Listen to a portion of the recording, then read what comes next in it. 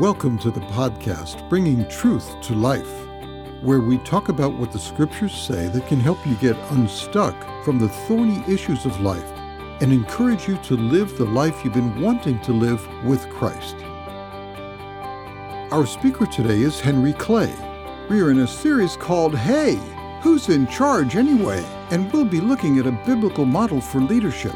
Let's think about the pattern of God's leadership and how can we follow His example as we lead others.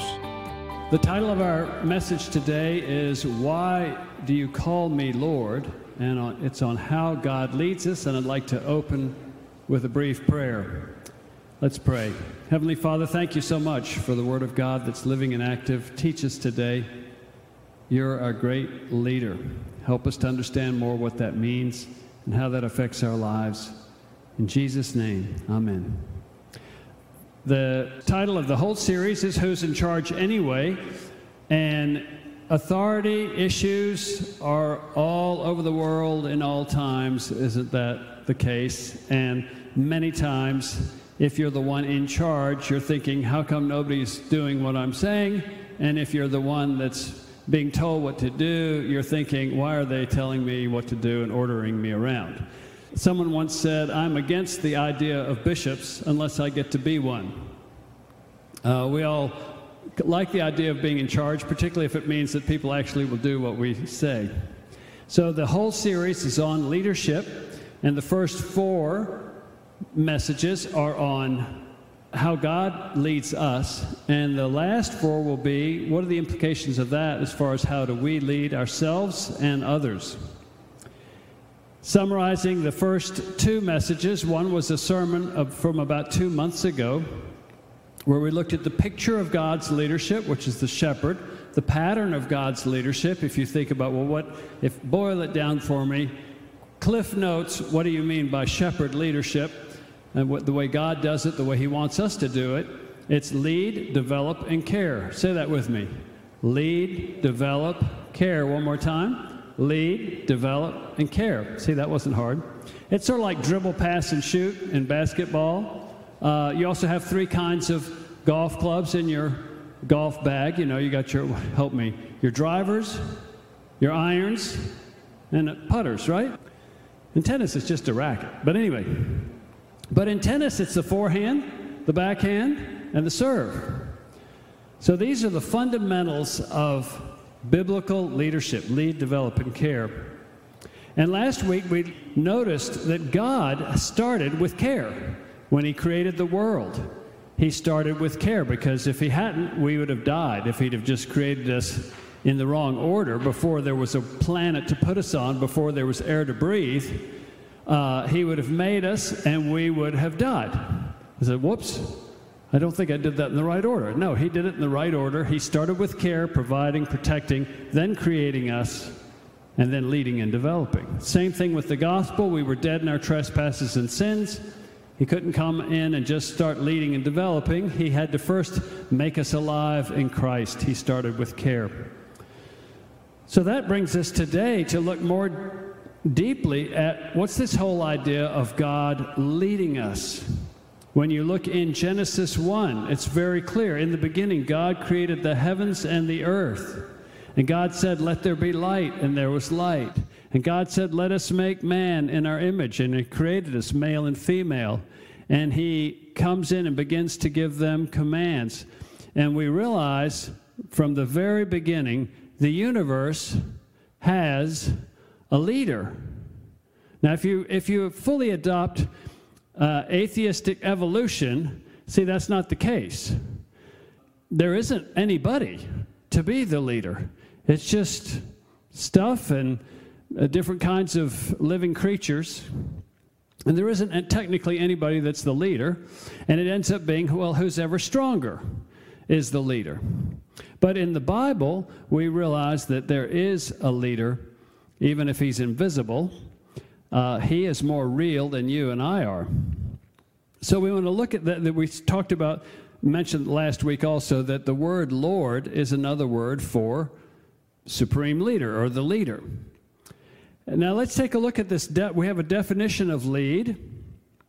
Let's read it together. I think you've got it on your notes there. Well, I got to fill in the words, don't we? There are 3 blanks. Can't read that.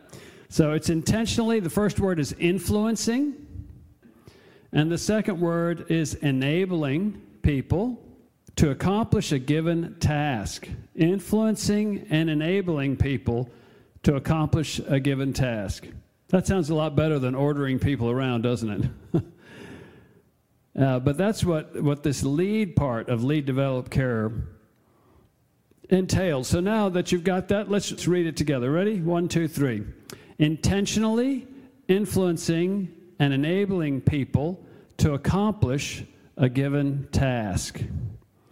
The lead part of Lead, Develop, Care is very influenced by the need to accomplish something. Jesus' high priestly prayer in John 17, Jesus talks in terms of this. In John 17:4, Jesus says to God, I glorified you on the earth by accomplishing the task you gave me. He had a task. What was his task? Help me out. I know we're far away, but I know you could probably shout something out. What was the task that Jesus accomplished? Salvation by paying for the sins of humanity, by the death on the cross, and by also his perfect life of obedience. It wasn't just enough for him to die in our place. He also had to have lived a life of complete obedience to the Father. He accomplished the task that the Father had given him. So intentionally influencing and enabling people to accomplish a given task.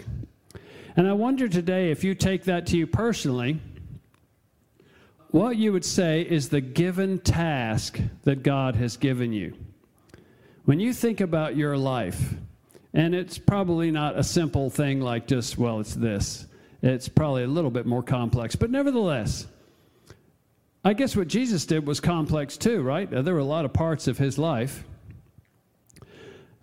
How would you answer the question, what is the task God has given me? Will you be able to say at the end of your life, Father, I've glorified you on the earth by accomplishing the task that you gave me? Therefore, what we call operational aspects of lead. If you just say lead, it's kind of a broad term. There are 4 fundamental things that you could say more things, but you wouldn't want to say any less than these 4. And the 4 are set direction, align, motivate, and manage. And the set direction is all about target. If you want to write, if you're the kind that likes to write in words, it's about target. Where are we going? Why are we going there? What would success look like? What's the target? Setting direction. Secondly, it's align. That's all about together. Anybody here that's got small children or larger children, you know alignment is a challenge. We're going to church. We're going to leave the house at 9:15. But getting all of those shoes and socks and people and attitudes aligned takes quite a lot of intentional thought, doesn't it? Aligning. And then third, motivating. That has to do with energy. Energy, that desire of those that are being led to actually cooperate. The energy. And finally, manage. That has to do with oversight. Just because you've set direction and aligned and motivated, you can't just walk off and leave it on automatic pilot most of the time. Isn't that correct? So you kind of have to stay close enough to make sure we actually get the ball over the goal line. We see this. Jesus comes in. He comes in declaring the kingdom of heaven is at hand. So that's a set direction. A new administration is coming to town. The King of heaven is here. Then he works at aligning them. You remember on most of the Sermon on the Mount is about aligning. He says, blessed are the poor in spirit, for theirs is the kingdom of heaven. He says these are the kind of ways you need to be. If you're going to be in line with the kingdom of heaven, then this is the way you need to live and think and act and speak. On motivate, he motivates them. He says, well, do you want the kingdom of heaven? Do you want to see God? Do you want to be called the sons of God? well, you need to be doing these things. He's motivating them. And finally, managing, even after 3 years of close quarters teaching, modeling, the disciples at the Last Supper, they're still arguing about who's the greatest. They're still acting selfishly. So even though Jesus had set direction, aligned, and motivated, it still wasn't going that well. That should be very encouraging to us, because there are many times when you've been leading and teaching, and after all your best efforts, they still don't seem to be doing very well. And to realize that Jesus Christ, the Son of God, had the same problems you have with the people he was leading.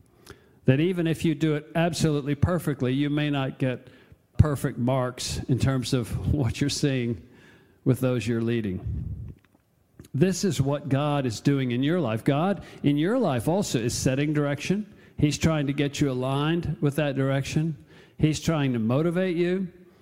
And he is managing it, because you and I have our ups and downs. There's sometimes we're feeling maybe a bit more committed, a bit more sanctified, a bit more holy, and other times you feel sort of a bit like a beast, and it's not your best day, not your best attitudes, not your best inclinations. And God is bearing with you and me and helping us to get where we need to go.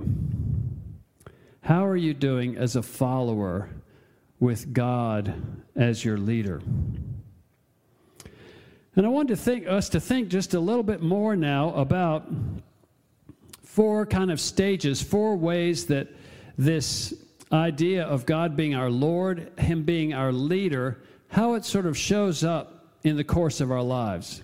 Because it's not all the same. You've got your little page here on the Lordship of Christ. But we wanted to look at that just for a minute. The first 2 are sort of obvious. The first encounter you have with God as your leader is receiving him as your Savior. That passage in Matthew, you see the person of Matthew there, if you look in your column.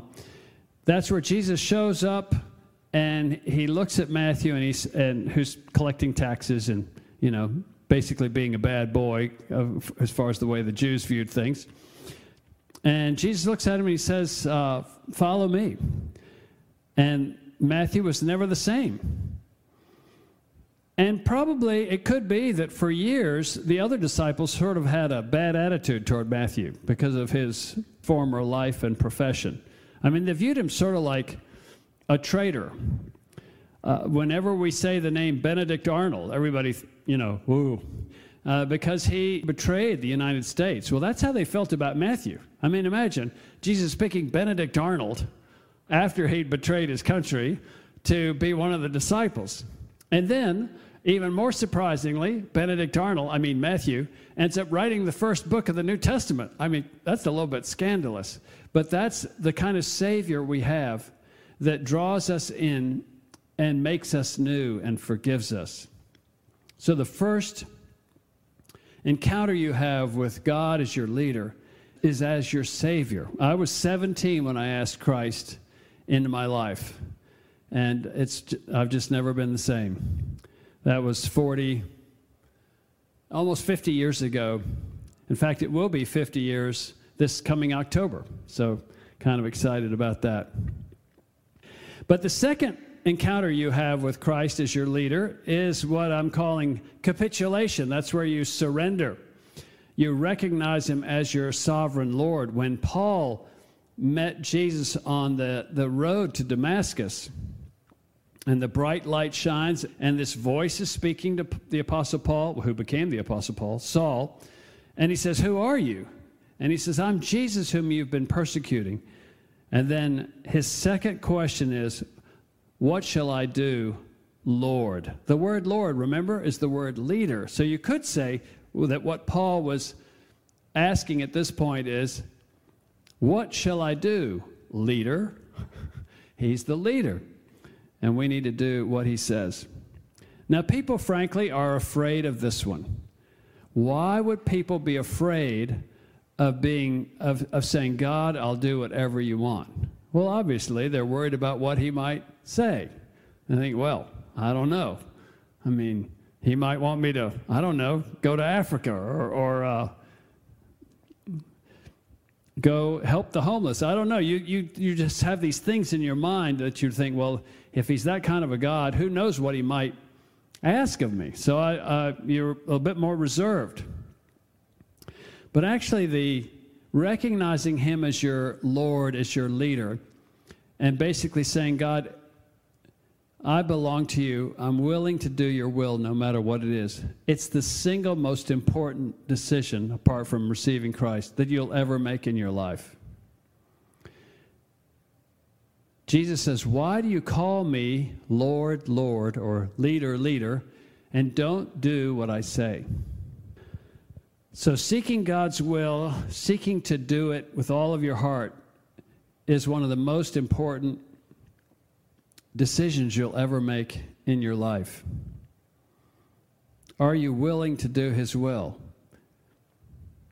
These first two is pretty much the same for everybody. Becoming a Christian, receiving Christ, faith, that's the same for everyone. And this idea of recognizing him as your sovereign Lord, everybody needs to do that. And that's on all the things that God has been clear on, about sharing your faith, about giving, about church attendance, about marriage, about purity, about getting into the scriptures. That's all part of following him as your Lord. But the other two that I want to mention today that also have to do with him being our leader is what we're going to call cleansing and culmination.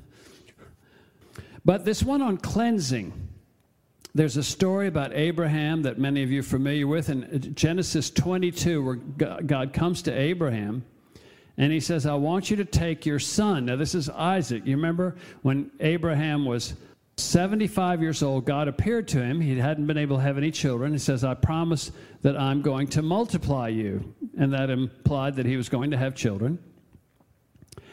And it was then 25 more years of waiting, and finally this baby Isaac is born. And imagine you've been wanting children your whole life, and your first one is born when you're 100. And they hadn't even invented diapers yet. But you're just so glad to have that child. And then the child grows to be about 12 to 14 years old, and you're just thankful every day. Thank you, God, so much for this little boy. And God comes to Abraham in Genesis 22, and he says, I want you to take that boy, the one you love, Isaac, and I want you to sacrifice him on Mount Moriah. And God calls him to basically give back the child of the promise. The good news at the end of the story is Abraham is willing to do it, and then God says, okay, I can see you're willing, that's good enough.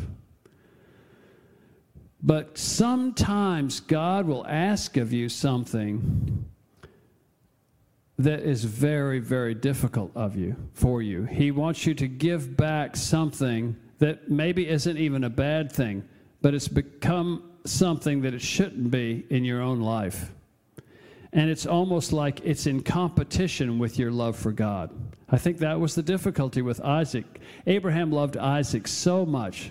There was the question, do you love more what God has given you than you love God himself? And I wonder today, what is competing with your love for God? What is keeping you from putting him first? A silly example for me was back in 1986, 87, they began showing reruns of Zorro. You know, remember the old Zorro, Don Diego de la Vega?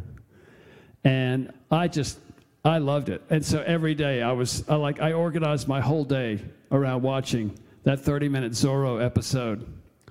And after about a month or two, I sort of started to get convicted that maybe Zorro meant too much to me. And so I decided I needed to fast Zorro for a while.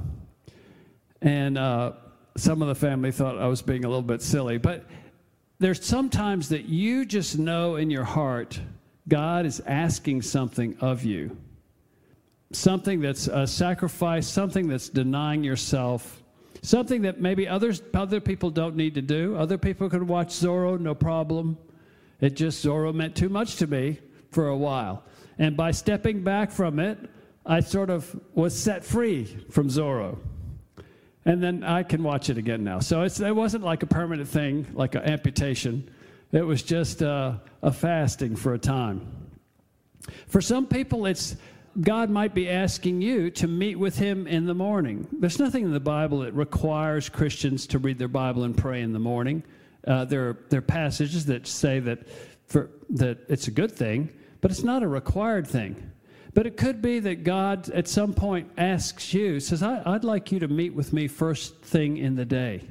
Would you be willing? And it could be that you're a person that likes to sleep up to the very last moment until other obligations force you to get up and get ready for the day.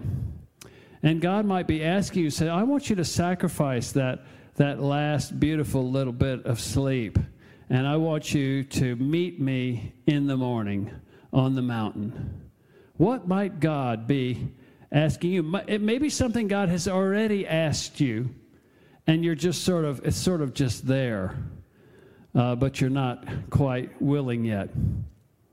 At one point, I had been praying about going to France as a missionary, and God seemed to, at one point, as far as with our group, the Navigators, it wasn't possible. It's like he took it away.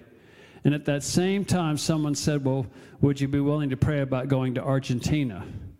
I'm embarrassed to admit to you that I didn't like Latin America, and I didn't like Spanish. I'd always liked French, and I also liked German. And so it was just a very human thing. But God clearly spoke to me that he really wanted me to go to Argentina. And because of that, I won't get into the details, but it was enough that he said, but this is what I have for you. It ended up being fantastic, and whenever you do trust God and obey him, it is a good thing. But at the time, it was very hard. I sort of had to open my hand and surrender that. I wonder that's going to look like in your life. What is the crucible? What are the sacrifices that God might ask for you to make, either temporarily or permanently, to honor him, that there wouldn't be anything in your life that is competing with your love for God, to hold all things with an open hand. Some people have felt like God has asked them to give up drinking any alcoholic beverages. For some people, it might be smoking. In some cases, it may be something that really is not bad in and of itself, but it occupies a place in your heart that's not right. And this is where you've got to be honest with yourself. Nobody else can decide things like that for you. You've got to be able to say to God, Lord, you're my Lord. What do you want me to do? For some people, it may be coming back to church. It's kind of handy to be at home in your slippers and with your coffee mug and your little crackers, on the couch, and just kind of turn it on, and you can get up and walk around if you need to. For some people, God might be asking those that stay at home, it's time to come back. But that would be something between you and God. What would honor God? What would help you draw closer to him and say, God, you're the most important part of my life? And finally, the fourth stage or type of following the Lordship of Christ is what I've put here as the culmination, the capstone. This is responding to the scourge, and I'm hoping I can make this clear to you. You see the name Peter there. In John 21, remember, Jesus comes to Peter. It's at the very end where he's denied Christ, and now Jesus, risen from the dead, meets Peter. Peter's probably feeling pretty sheepish about the whole thing. And after Jesus the 3 times says, do you love me? And Peter says, well, I'm doing the best I can. And Jesus says, feed my sheep. But then he says something very interesting to him. In verse 18, he says to Peter, truly, truly, I say to you, when you were young, you used to dress yourself and walk wherever you wanted. But when you are old, you will stretch out your hands, and another will dress you and carry you where you do not want to go." This he said to show by what kind of death he was going to glorify God. And after saying this, he said to him, "Follow me."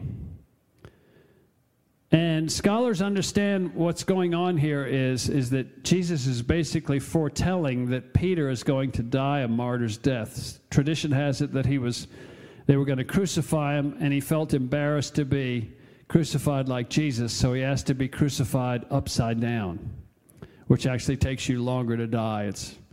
If there's any way to make crucifixion a bit worse, it's doing it upside down, apparently. But Jesus says, when you were younger, you got to live your life how you wanted to. You could make your decisions. You had freedom. You had mobility. Later in life, you're going to lose that freedom, that mobility. And they're going to put you to death. And after saying all of that, just because you're following me, after saying that, Jesus looks at him, and the very same words from the beginning, he says again to him, "Follow me." Now that you know what the price is, let's recommit. It's sort of like a renewal of your marriage vows. The first time, for those of you who are married, that you got married, you had stars in your eyes, and someone said later, then 20 years later, you realized it was just sand in your eyes. But renewal of your vows is you've been together for a while, and now you kind of know who it is you're married to, and then walking down the aisle again, just as a reenactment of those marriage vows, it's a completely different sort of a feeling. And he's basically getting Peter to renew his discipleship vows, even if it means he will lose his life. So this fourth column, unlike the first three, all have to do with your own decision to some degree. The decision to receive Christ as your Savior, to recognize Him as your sovereign, to release the sacrifice that He asks of you. But this fourth one is unasked for things that it just happens to you. It might be a car accident. It might be losing a limb due to diabetes. It might be losing a loved one to sickness or an accident. It might be never being able to have children that you wanted to have. It might be someone not being able to get married. It will eventually, for all of us, be certain health issues that you don't have today, where when you were younger, you could go where you wanted and do what you wanted, and when you get older, you're not at that point anymore. And for some people, it's extreme persecution. Dietrich Bonhoeffer, who was put in prison under the Nazi regime, I just realized the other day, going back over it, he was put to death. He was executed, and it was just like 2 weeks before Hitler killed himself. I mean, it was right at the end of the war. If he could have just hung on another month, it wasn't his choice. It's not as though he decided, oh, well, I'll just go ahead and let them hang me. Others made the decision for him. There's certain things that happen to you that are completely beyond your control. What's the problem with that when you know that God is your leader? You know that even if it's not in your control, it is in God's control. And if it's something you really, really don't like, it's hard not to get mad with the one who allowed it, who could have stopped it. And this is responding to the scourge when God, in His sovereign goodness, decides the path that's for you. You look at other people to your left and to your right, and they're not going through the same thing. And you're thinking, well, what is it, God? Don't you care? Don't you love me? And He looks at you and He says again, follow me. Will you trust me? It won't last forever. Let's walk through this together. God has a perfect plan for you, and He says, in this world you'll have tribulation. There's certain things that are going to happen in your life that aren't going to be easy. They may be excruciatingly hard. But if we're going to let Him be the Lord, it's like, Lord, you're in charge. It's fine. I can trust you. I'll walk with you. All will be well. There was a man named George Matheson who was engaged to a woman. He got a diagnosis that he was losing his sight. and that eventually he would be blind. And he went and talked to his fiancée about it, and she left him. So not only was he losing his eyesight, his future wife decided that wasn't something she was up for, and she left him. And he wrote a hymn that's in the hymnal in front of you, hymn 374, that's entitled, "O Love That Will Not Let Me Go," because his fiancée let him go. But he says, God's love never let me go. And he says, he talks about, "O light that followest all my way," he says, "I lift my flickering torch to thee." He's talking about his eyes. And just embracing the cross and saying, Lord, it's okay. It's okay. Read that poem sometime. But it's a great example of this fourth column responding to the scourge, accepting the suffering that comes to us, allowed by the hand of God, that we didn't choose. It's just, in this world, Jesus says, you will have tribulation. Many people have said, if you really trust God in those harder times, you'll know him in a way you could never have known him without that pain. So with these four, you'll see down at the bottom, with that first one, we want to say no to empty religion. We really want to have Christ as our Savior, not just be religious. We want to say no to open rebellion. We want to be willing to do his will.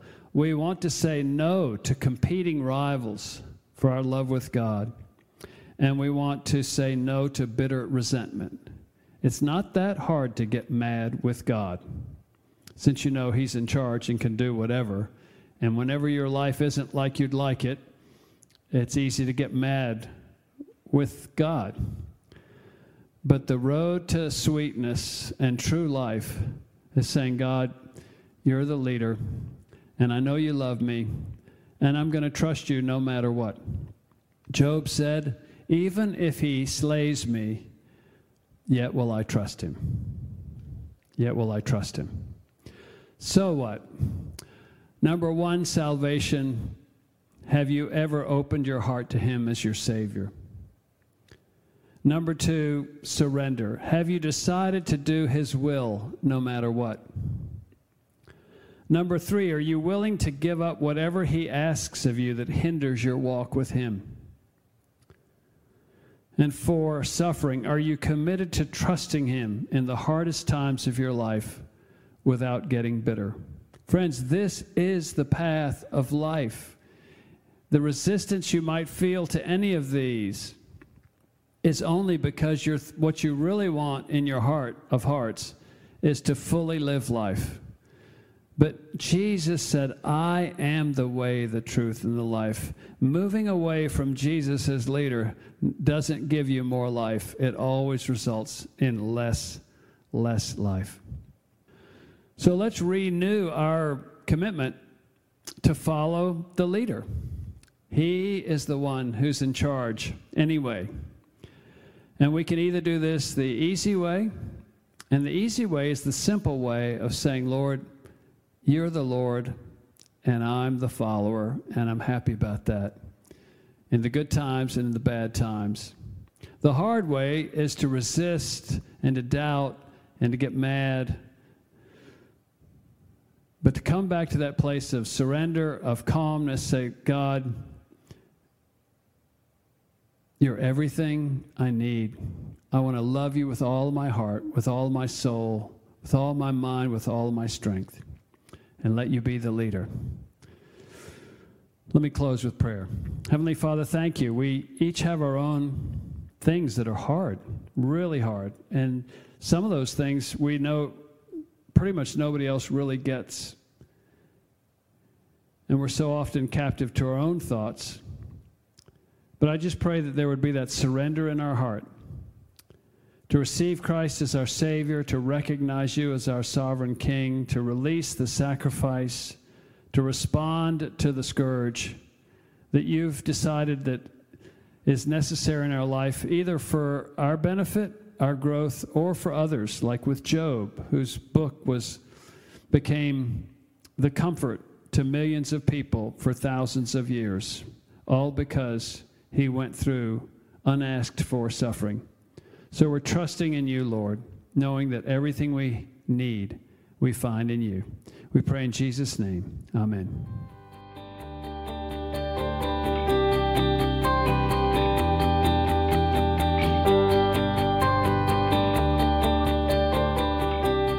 Thanks for joining us on Bringing Truth to Life. If the message has encouraged you, please subscribe and give us a review. This helps more people find our podcast. We hope you'll join us again for the next podcast of Bringing Truth to Life.